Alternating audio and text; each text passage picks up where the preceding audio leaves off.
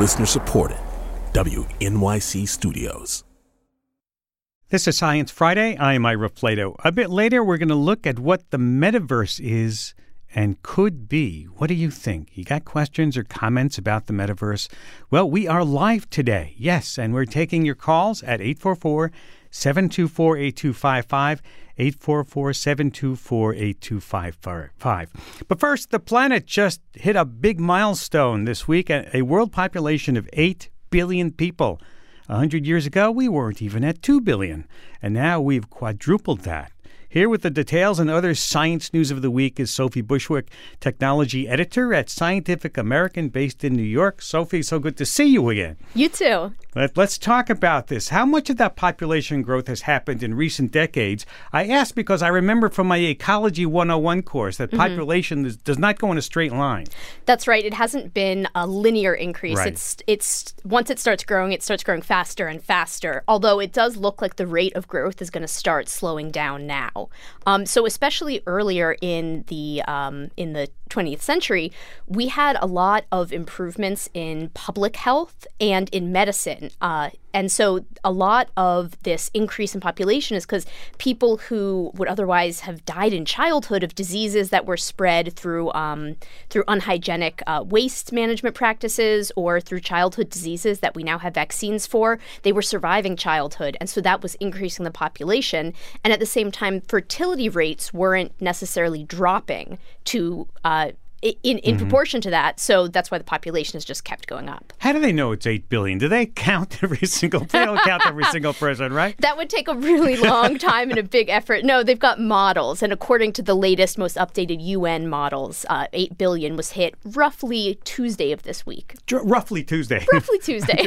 Give or take a few hours. Yeah, exactly. Let's switch gears a bit and talk about something serious. COP27, the climate conference taking place in Egypt. As we talked about it last week, there hasn't been much progress on the climate front, but there was some, right? That's right. There has been more movement to grant funds to more impoverished countries that already have some electricity, but they're using coal or other fossil fuels to fuel that electricity. And so the idea is this funding is going to them to help them transition to more green sources of energy, to renewable energy. Are these the poorest countries we're talking about, or are they left in the dust again? The poorest countries are, again, left in the dust. And this is a problem. So there's been funds for countries like Indonesia and India to help them transition from coal to greener sources of electricity. But countries like Somalia, which already many people who live in Somalia don't even have access to electricity, they're not producing these greenhouse gas emissions, and yet they're suffering some of the worst effects of climate change with drought and lack of water. And they just don't have the same funds available to them that these other countries do. Yeah, so if you're a poor country and you aren't moving towards renewables, no matter how small your carbon footprint is, you're sort of left out. Right. There's been some talk of maybe eventually getting funds to these countries, but for a lot of the people who are living there, that's just, vague future promises aren't enough. A lot of people have already been displaced and had to just leave because they can't support themselves. They can't live there. And climate change is making people move too, right? That's right. Climate change is driving a lot of migration, in a lot of countries where they're suffering the worst effects of climate change despite contributing the least to it. Yeah. Speaking of carbon footprint, let's talk a bit about clean energy. There's a plan in the works that is quite literally out of this world, and that's putting solar panels in space. This is something not a new idea, is it? This idea, it dates back to the 60s. Yeah. And the problem was, in the 60s, the idea of putting a solar panel up in space was just not technologically feasible. But we're starting to have the technology for it, and so this old idea is being revisited. Because if you put a solar panel on the ground, it's not going to have 24/7 access to the sun, because it's not daylight all the time, and then there's clouds that come and cover it up. So it's not as consistent. If you take that solar panel, put it on a satellite in orbit, you all of a sudden have more access to that solar energy, and you can actually use microwave waves to beam the energy from space back down to Earth. Would you have to be careful not to fly into that beam? Oh, yeah. There would be a lot of logistics to be worked out. Despite that, I think it sounds quite complicated, but there's multiple different groups that are currently working to make this happen in the U.S. and the U.K., in Europe, Japan, China, all of these places. There's researchers working on pilot projects and estimates on how to make this type of thing happen on Earth, but also possibly on the moon. What, you mean putting the panels on the moon? Or just when you're on the moon, you need your electricity? When you're on the moon. Yeah. So, the Artemis program from NASA, they want to send humans back to the moon. And if they want to set up installations on the moon's surface, where are those installations going to get power from? There's some suggestion that they might be able to put a satellite in orbit around the moon and have that be gathering solar power for some of the installations on the And on Earth, on Earth, you could make power available to off-grid communities too, right? Exactly. So if you're not someplace where there's an energy infrastructure connecting you to the grid, you could still get access to energy that's beamed down from orbit. Well, as you say, we've been talking about this for decades. Right. Is there any movement on it to actually make it real? So one initiative in the UK is saying that in 2030, they're hoping to launch a pilot, an orbiter that will be a proof of concept for what they hope would become a whole fleet of satellites gathering solar energy. 2030. Wow. I'll have to wait for that. I hope it's not one of these things that's always 10 years away. I mean, that's also a possibility. Well, let's move on to something more down to earth and happening right now. There's news that mental health apps are not keeping your data as safe as you'd think. What's going on there? Right. So news broke that an app that ran a crisis hotline was actually recording that, and then they claimed they were anonymized. This was a non-for-profit, but then they were passing off this data, which they claimed had been anonymized so people couldn't be identified from it, but then they were sending it to their a for-profit branch of the that was connected with them and using it to train AI models. So the idea wasn't that they were necessarily going to be publishing this data, but they were using it. It's valuable because they're selling it if you sell it. Exactly. So the problem is there wasn't necessarily an outside party checking on their work and being like, are you sure it's as anonymous as you think it should be? And the other thing is just when people call a crisis hotline, they're in crisis. Some people are at their lowest moment. They don't necessarily want that information to be saved, let alone to be used and made money off of. So the goal here was what? To train AI with the data that people have. Exactly. There's been a lot of push for AIs that will identify emotions, that could maybe pinpoint when someone is in crisis or having a mental break, or AI that is just better at customer service, AI that can detect how the person on the other end of the line is feeling and to respond to calm them down if they get upset, for instance. So this is a field that a lot of companies are investing a lot of money in, and they need data to train all of their AI models. So where is the model currently falling short? Where are the regulations falling short? In what area? So direct-to-consumer software like this isn't necessarily covered by HIPAA, which is the act that prevents a doctor from talking about your personal medical information with your neighbor. So there's not regulations in place necessarily, but there has been suggestions that maybe certain government regulators should be looking into this. And then there's also a push for the people who are developing this technology to have a step in your process where you consider, is it possible for the data that we're using to be de-anonymized, and how can we protect it? Or to take another step and say, how is this model going to be used? Could it be, if it identifies that someone's in crisis, could it be used to automatically trigger a wellness check? What is going to happen to people if your AI thinks that they're in trouble? What are you going to be doing with that information? That's very interesting. Let's talk about the holidays. They're just around the corner, right? And if you're like me, you're thinking about food. I am.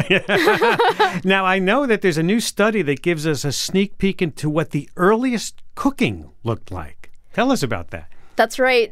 For some early humans, it wasn't turkey on the menu, but it was fish. So there's an archaeological site that is looking at the remains of early human ancestors, possibly Homo erectus, from 780,000 years ago. And they found remains that suggest that they found these teeth from a fish.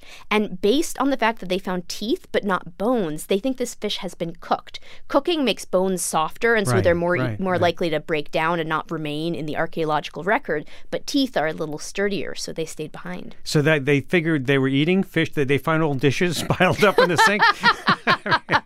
They did find stone tools, but those weren't necessarily what was being used to cook the fish. Their evidence for this was the fish remains, and also they studied these leftover fish teeth, and they, based on crystals in the tooth enamel, they determined that these weren't just eaten and then the remains tossed in a fire to discard them. They think they were at a lower temperature, so high enough to cook them, but not high enough to suggest they were just tossed in a fire. So they used tools then to cook them? Probably. They could have been, laid near the main source of heat to make it hot enough to cook it and eat it. Just like we do on the campfire. Exactly. Yeah. Our cuisine has come a very long way, and we started here with grilled fish, as you say, and now, drum roll, we have lab-grown meat. What's new on that front? It's moving forward, isn't it? That's right. The FDA has approved lab-grown chicken for the first time. And so at first, this is going to be available at a restaurant in San Francisco, I believe. But eventually, they're hoping that it'll be available to a broader range of people. Is it a whole chicken? Does the chicken grow like different parts, or is it just the breast or the wing or something? It's just the specific meat. So yeah, this chicken starts as cells, and then the cells are in a bioreactor, and they're fed a slurry that encourages them to multiply. And so you're just going to get meat. You're not going to get like a drumstick, for instance. Do we know what it tastes like? I would guess that it tastes like chicken. There you go.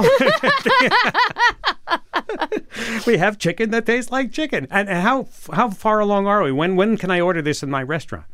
Is it out there yet? I think the big obstacle here isn't necessarily going to be availability, but probably price. So, for instance, in Singapore, you can already, if you want to go and take a trip to Singapore, you can buy lab-grown chicken there already. The problem is it's expensive. So it's likely that some of the companies that are making lab-grown meat are going to start by mixing their high-tech meat with a plant-based meat substitute so that the price won't be too out of range. Sophie, always great to have you, and you bring such great stories for us. Thank you for taking time to be with us today, and happy holidays to you. Happy holidays. Thanks for having me. Sophie Bushwick is technology editor at Scientific American. We have to take a break, and when we come back, an investigation into groundwater contamination in Springfield, Missouri, and how the government and local industry knew about it for decades before telling the residents. Stay with us. We'll be right back. This is Science Friday from WNYC Studios. Hi there, folks. I want to thank you for being here. I want to take a moment to say just how grateful I am to you. By downloading or listening to this podcast, you're making my work more fulfilling, sharing in my curiosity and love for science. You're also keeping the conversation going beyond just Fridays.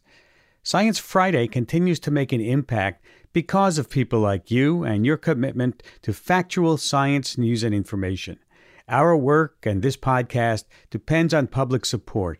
If you haven't already, please make a donation to Science Friday and help us continue to share science with the world. You can go to sciencefriday.com/support to make your gift. Thank you, and happy holidays. For so many Black people, The Wiz feels like home. The new stage revival has Broadway buzzing, and as it gears up for a national tour, we'll consider the impact this story continues to have 50 years down the yellow brick road. I'm Kai Wright. Join me on the next Notes from America as we pay tribute to The Wiz.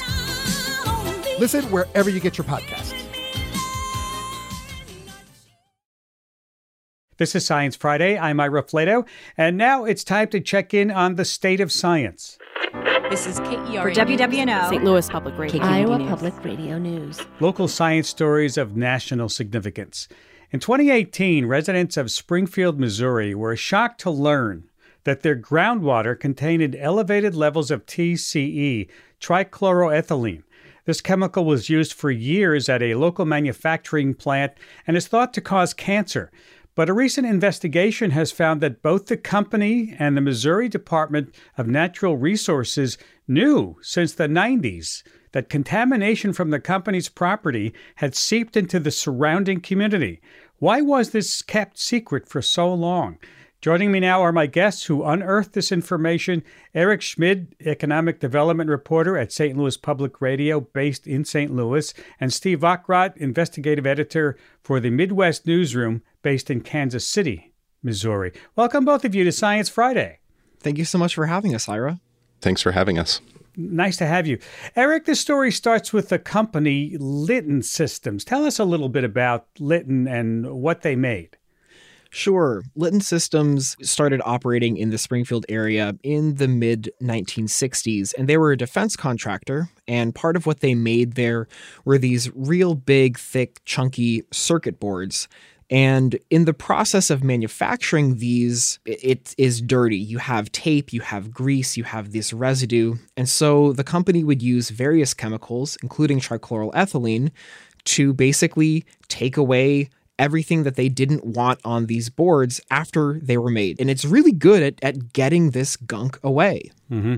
Eric, when did concerns start to be raised about TCE in Springfield? There are a couple answers to that question. On the side of the government and regulators, it was in the 1980s and 1990s, but for regular everyday citizens who lived there, it wasn't until around 2018. Were there signs among the workers? Did they feel ill? How did they know that there was something bad happening? Yeah, so we did speak to a couple different workers who described how working with the chemical, they would feel dizzy after inhaling the vapors from it.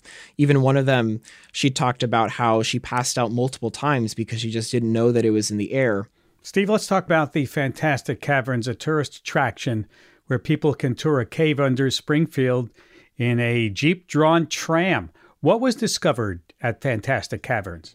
So Fantastic Caverns was an important inflection point in this whole saga because the presence of TCE in the community was not particularly well known until Fantastic Caverns started speaking up about it in 2018, saying, there is TCE at our location. We're about 5 miles north of the Litton Systems site.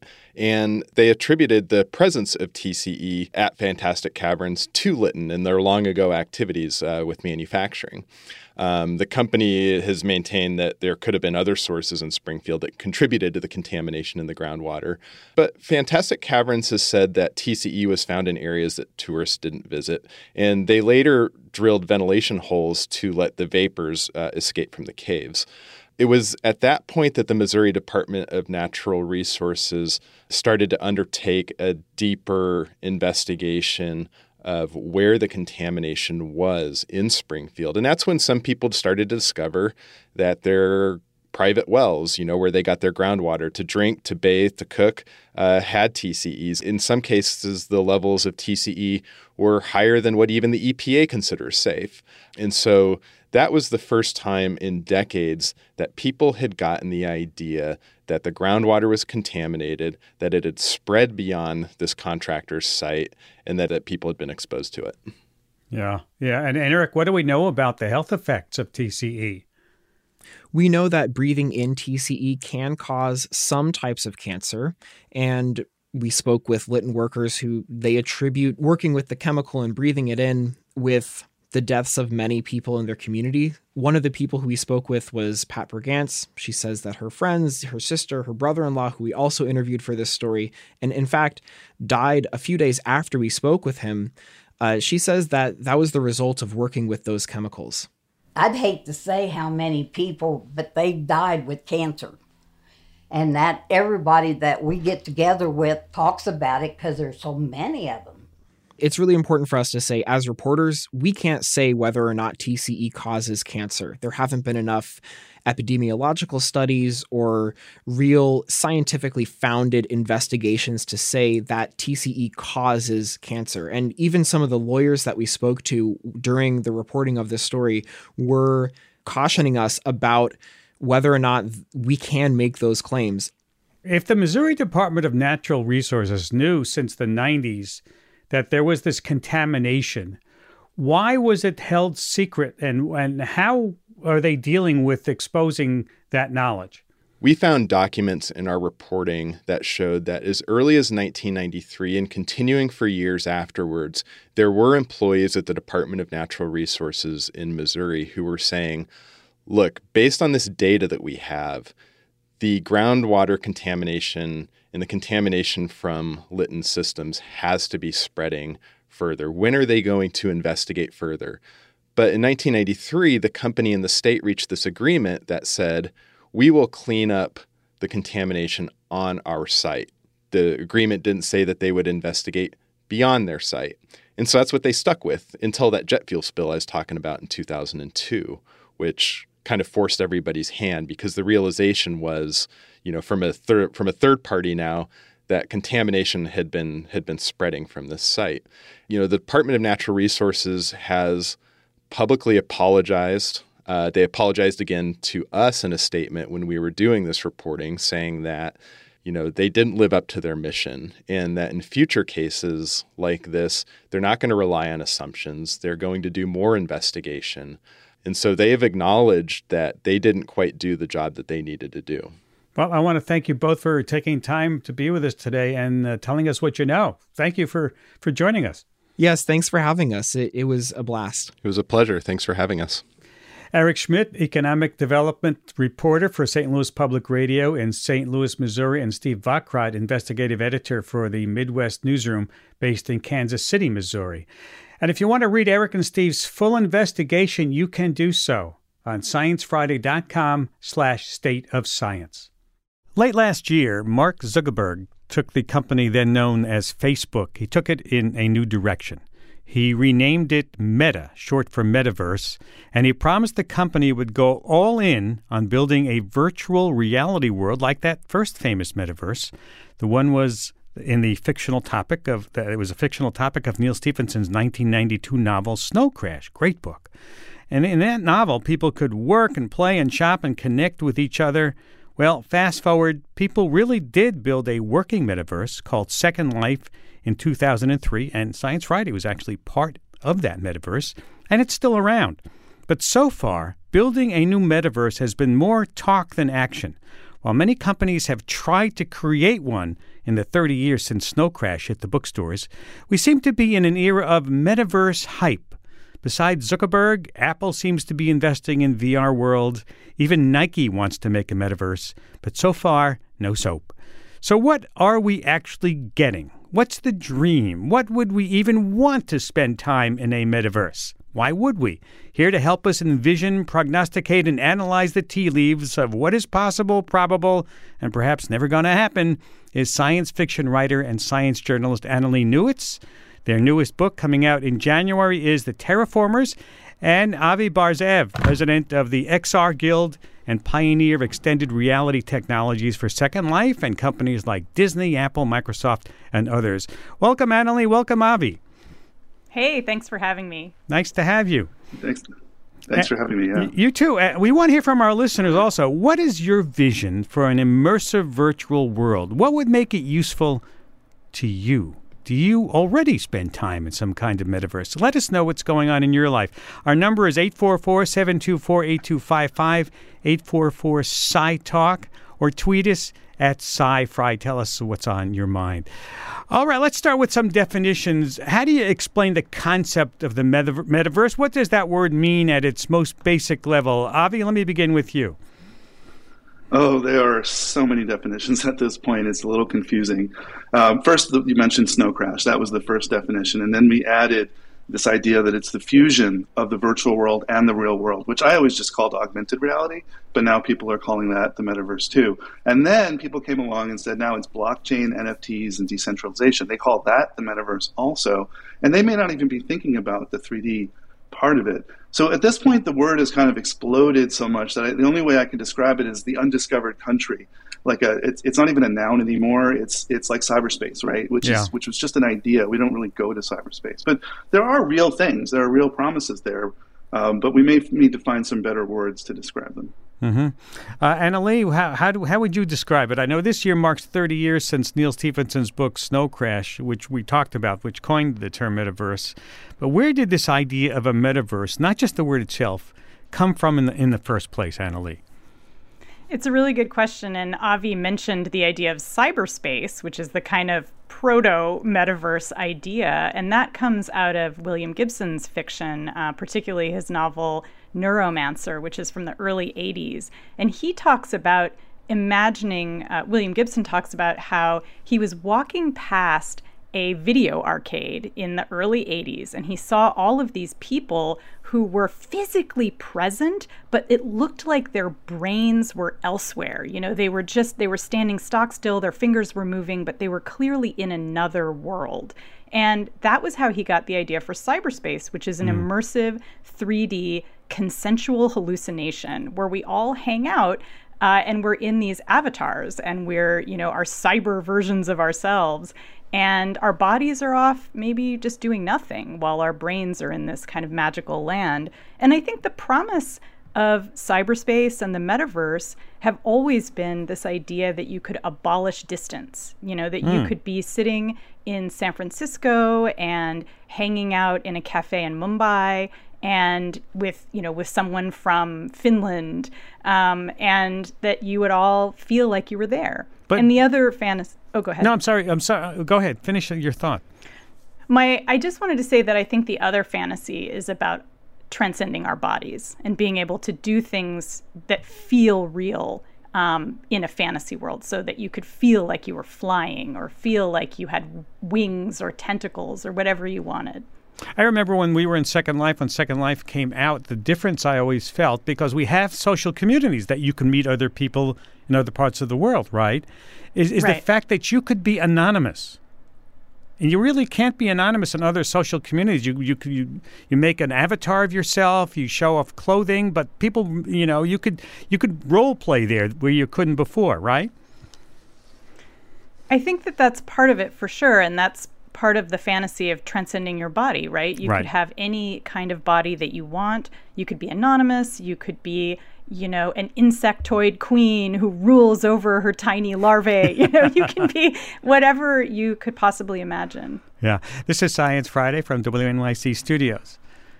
We're talking about the metaverse with Annalee Newitz and Avi Barzev. Avi, you've been working for decades on projects that aim to make this sci-fi vision a reality.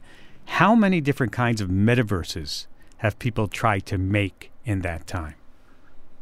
They've been trying for as long as I can remember. If you go back and include, the textual multi-user dungeons, you could call that a kind of proto-metaverse, where people role played together. And in Second Life, you mentioned, we see a lot of variations as well. Some of them fit the model that you seem to imagine, which is that we're anonymous and we're role playing, and some of them are very grounded in real life, especially when starting to think about augmented reality. The company Niantic has what they like to call the real world metaverse, right? Just a variation on this idea where you can play games in the world and maybe even in the future do commerce. And for some of those things, we probably do want to be somewhat identified. We probably do want to be ourselves, because these worlds are there to help us augment our lives, to live better lives. And it's really hard to imagine for a lot of people if you haven't seen it or experienced this kind of thing. But the best way to describe it that I can think of is just imagine the three of us feel like we're in a room together. It doesn't have to be a fantasy room. It could be, I picture myself here in my office,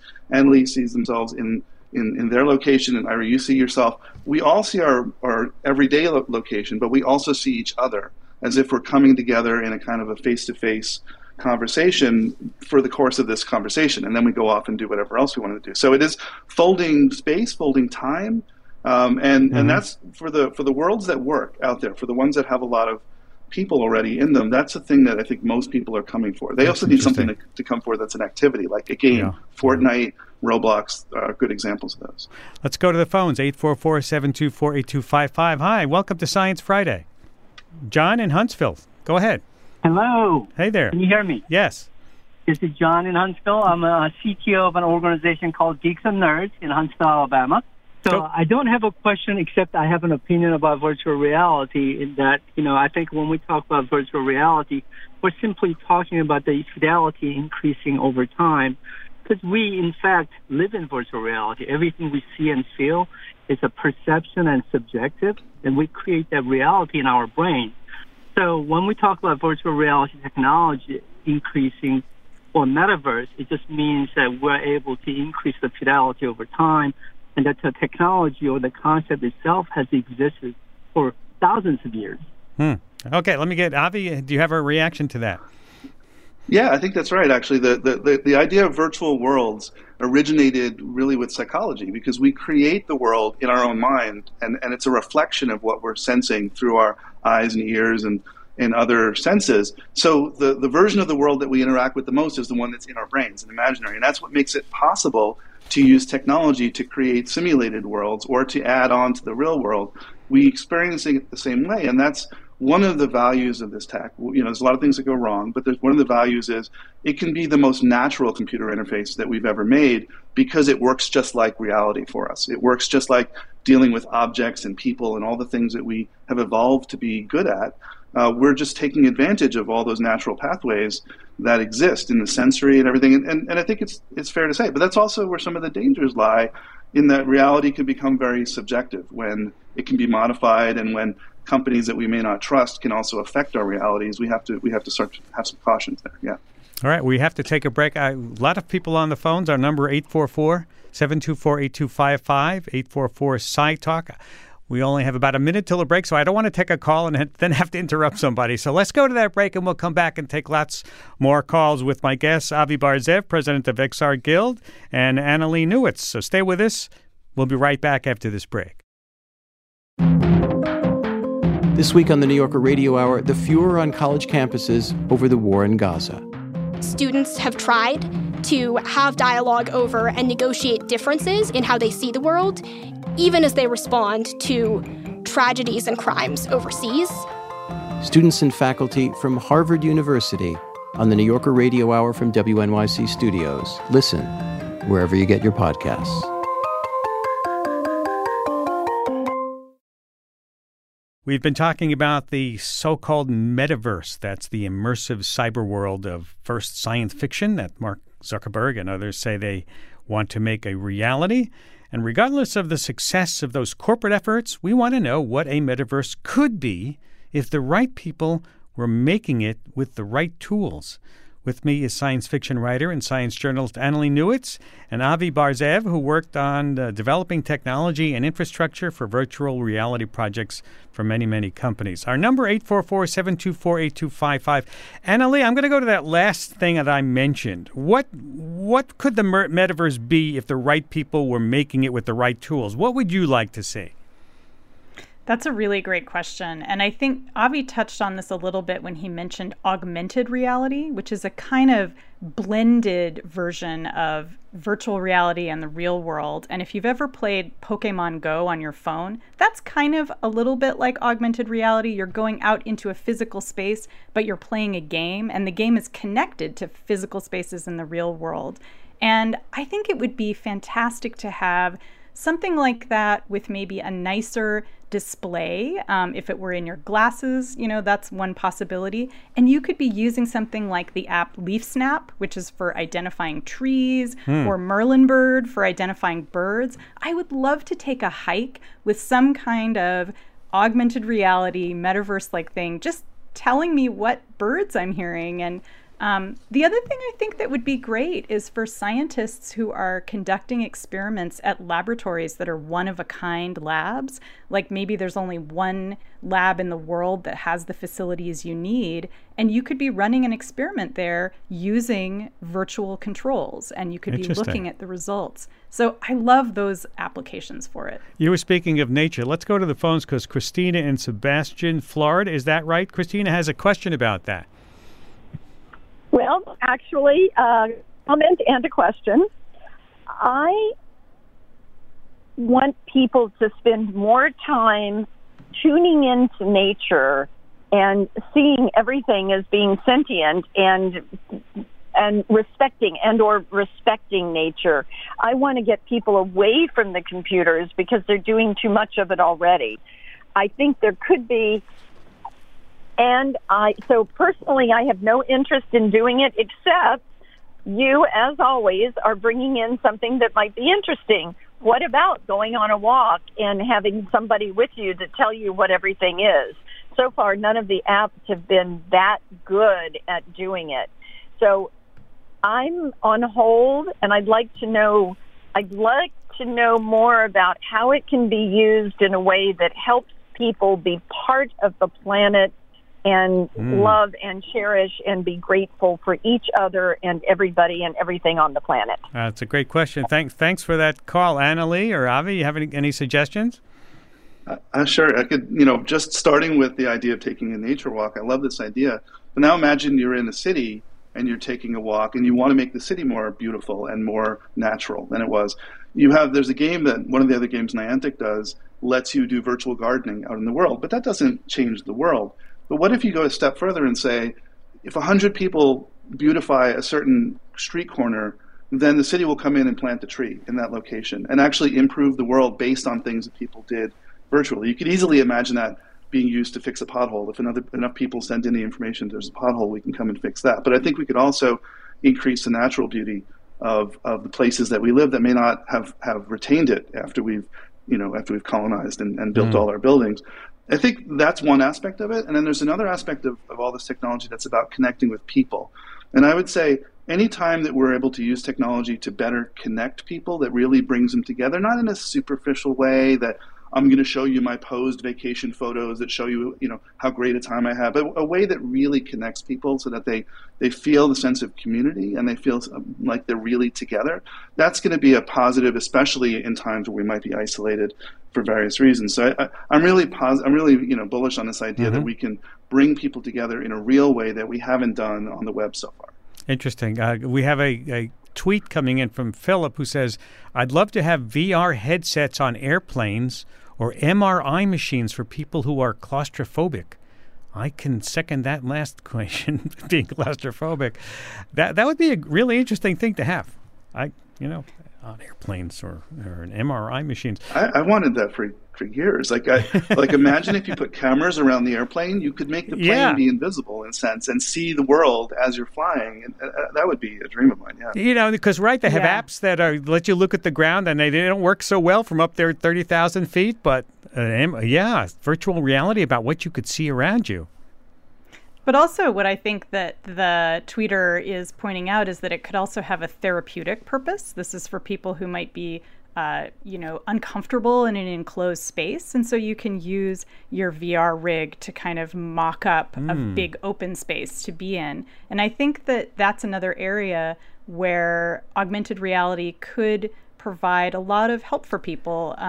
There's many different kinds of therapeutic applications that you could imagine for it. You were talking about augmented reality in nature. I have an augmented reality app. When I do astronomy in my backyard, I can hold it up to the sky and it will show the constellations and the planets on my own sky in my own backyard. It overlays it, right? I love that. I have that too. It's really, really cool. Speaking of cool, let's go to CC in Coeur d'Alene, Idaho. Did I get that right, CC? This is Mike from Coeur d'Alene, Idaho. Okay. I was close. Go ahead. It's similar to the last question, but I've always been interested in augmented reality or virtual reality from the Velt by Aldous Huxley or Ender's Game, where they kind of engage in these, otherworldly experiences. But I was originally going to ask the question about what uses there might be for therapy, but the other thing that I think kind of relates to that is your ability to experience experiences through the eyes of others and maybe gain some empathy and things like that, where we would maybe be able to get rid of some of our prejudices if we understood where we came from, a different culture or things like that. I'm wondering whether or not there's been any studies or applications or anybody's pursuing that kind of thing. That's a cool idea. Avi, any thoughts on that?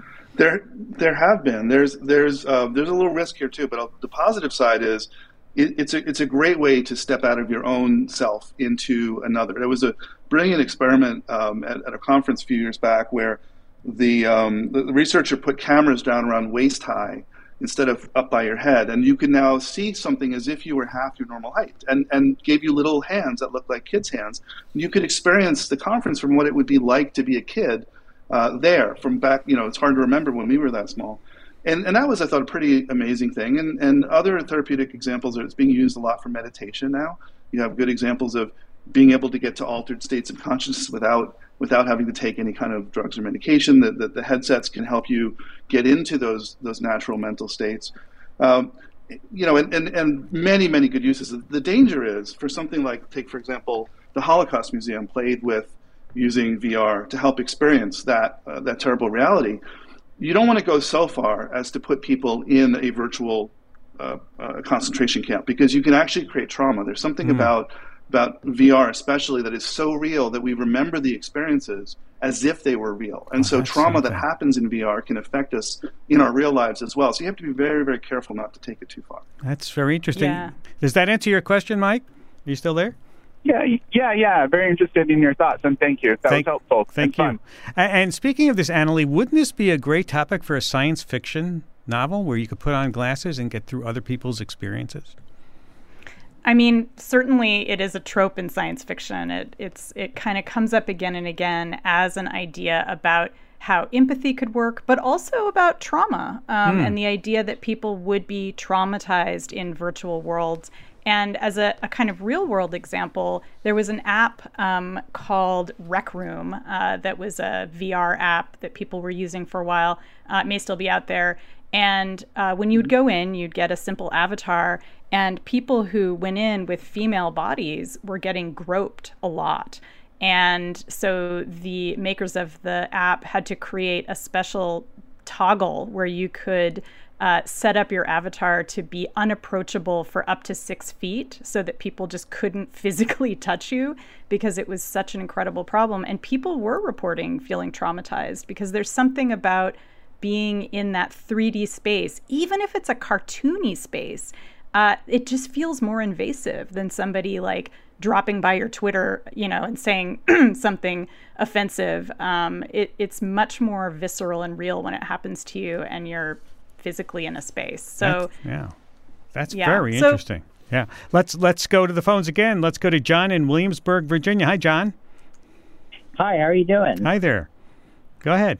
Hey, I got a question. When I walk around the real world, I see branded clothing and advertisements and billboards. Do we think they'll ever figure out how to pay for the metaverse with ads like that as you walk around? Good question. Who's going to pay for the metaverse, Avi? This is wow. Yeah, this is a big question, and I think we've seen so many issues with social networks and how the harms that can come, especially to younger people, using just a 2D social network. Today, we can imagine that a future ad-driven metaverse could be even more harmful, given the invasive sensors that we have, the things that might track your eyes or know what you're looking at or know how you feel. At any given time, the marketing opportunities are insane, and that's one of the reasons we have to be super careful here. And I'm not the only one that said this. Many of the pioneers of the field are saying we cannot let the metaverse, whatever it turns out to be ad-driven, because it really optimizes for the wrong things. It optimizes for endless engagement and getting people emotionally wound up, pushing their buttons. And once the algorithm knows what your buttons are, if it can push your buttons, then you're toast. You're going to be trapped, and you're going to be exploited even more so than we've ever seen. So we have to be super careful. The fortunate thing is there are many other business models. Nobody has to go with this tired old business model of advertising on the web to make a free product, because you have the business model of, for example, transactions.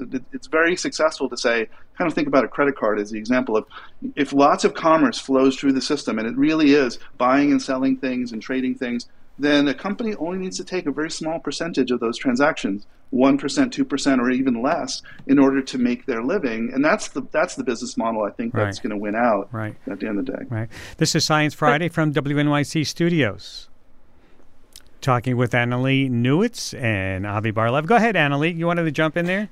Oh, yeah. So the advertising model, the marketing model, is already here.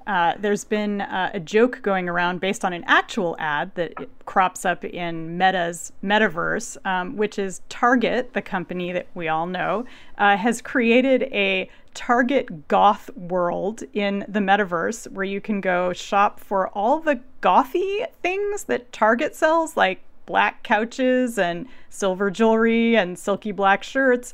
But you can do it in the metaverse. And you have to think about where the metaverse is being built. When you see something silly like visit goth Target in the metaverse, and, it's coming to you from the people who built Facebook. Meta, their biggest, most lucrative product is Facebook. So when you think about how Facebook makes its money, which is entirely from advertising, then you have to ask, well, what will Meta's metaverse look like? It's going to be full of things like goth Target. And Avi's right to worry that this can create incentives to inspire technologies that are addictive.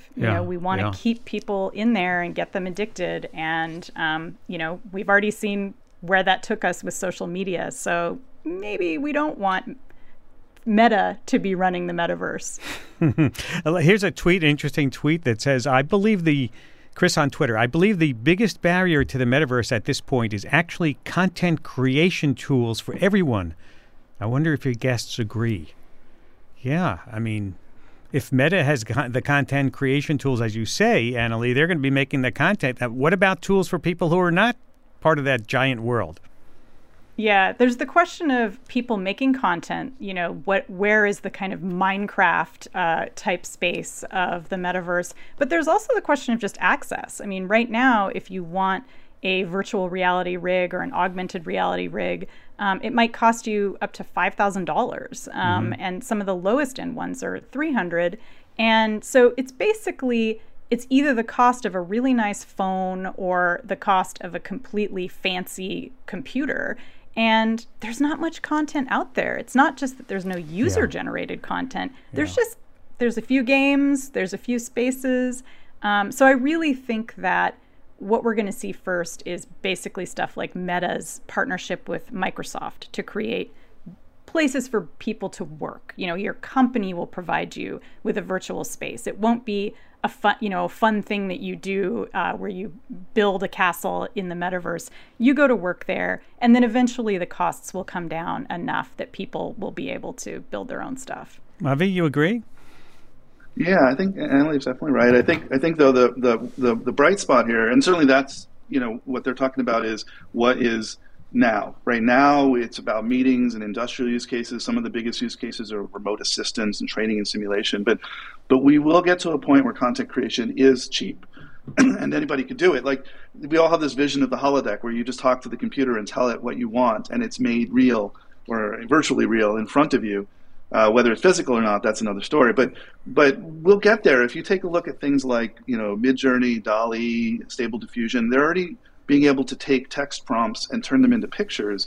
And so we're maybe just a couple of years out from being able to take verbal prompts, what do you say you want, and turn it into 3D things in space with you. And that will enable lots of people to be able to create these worlds.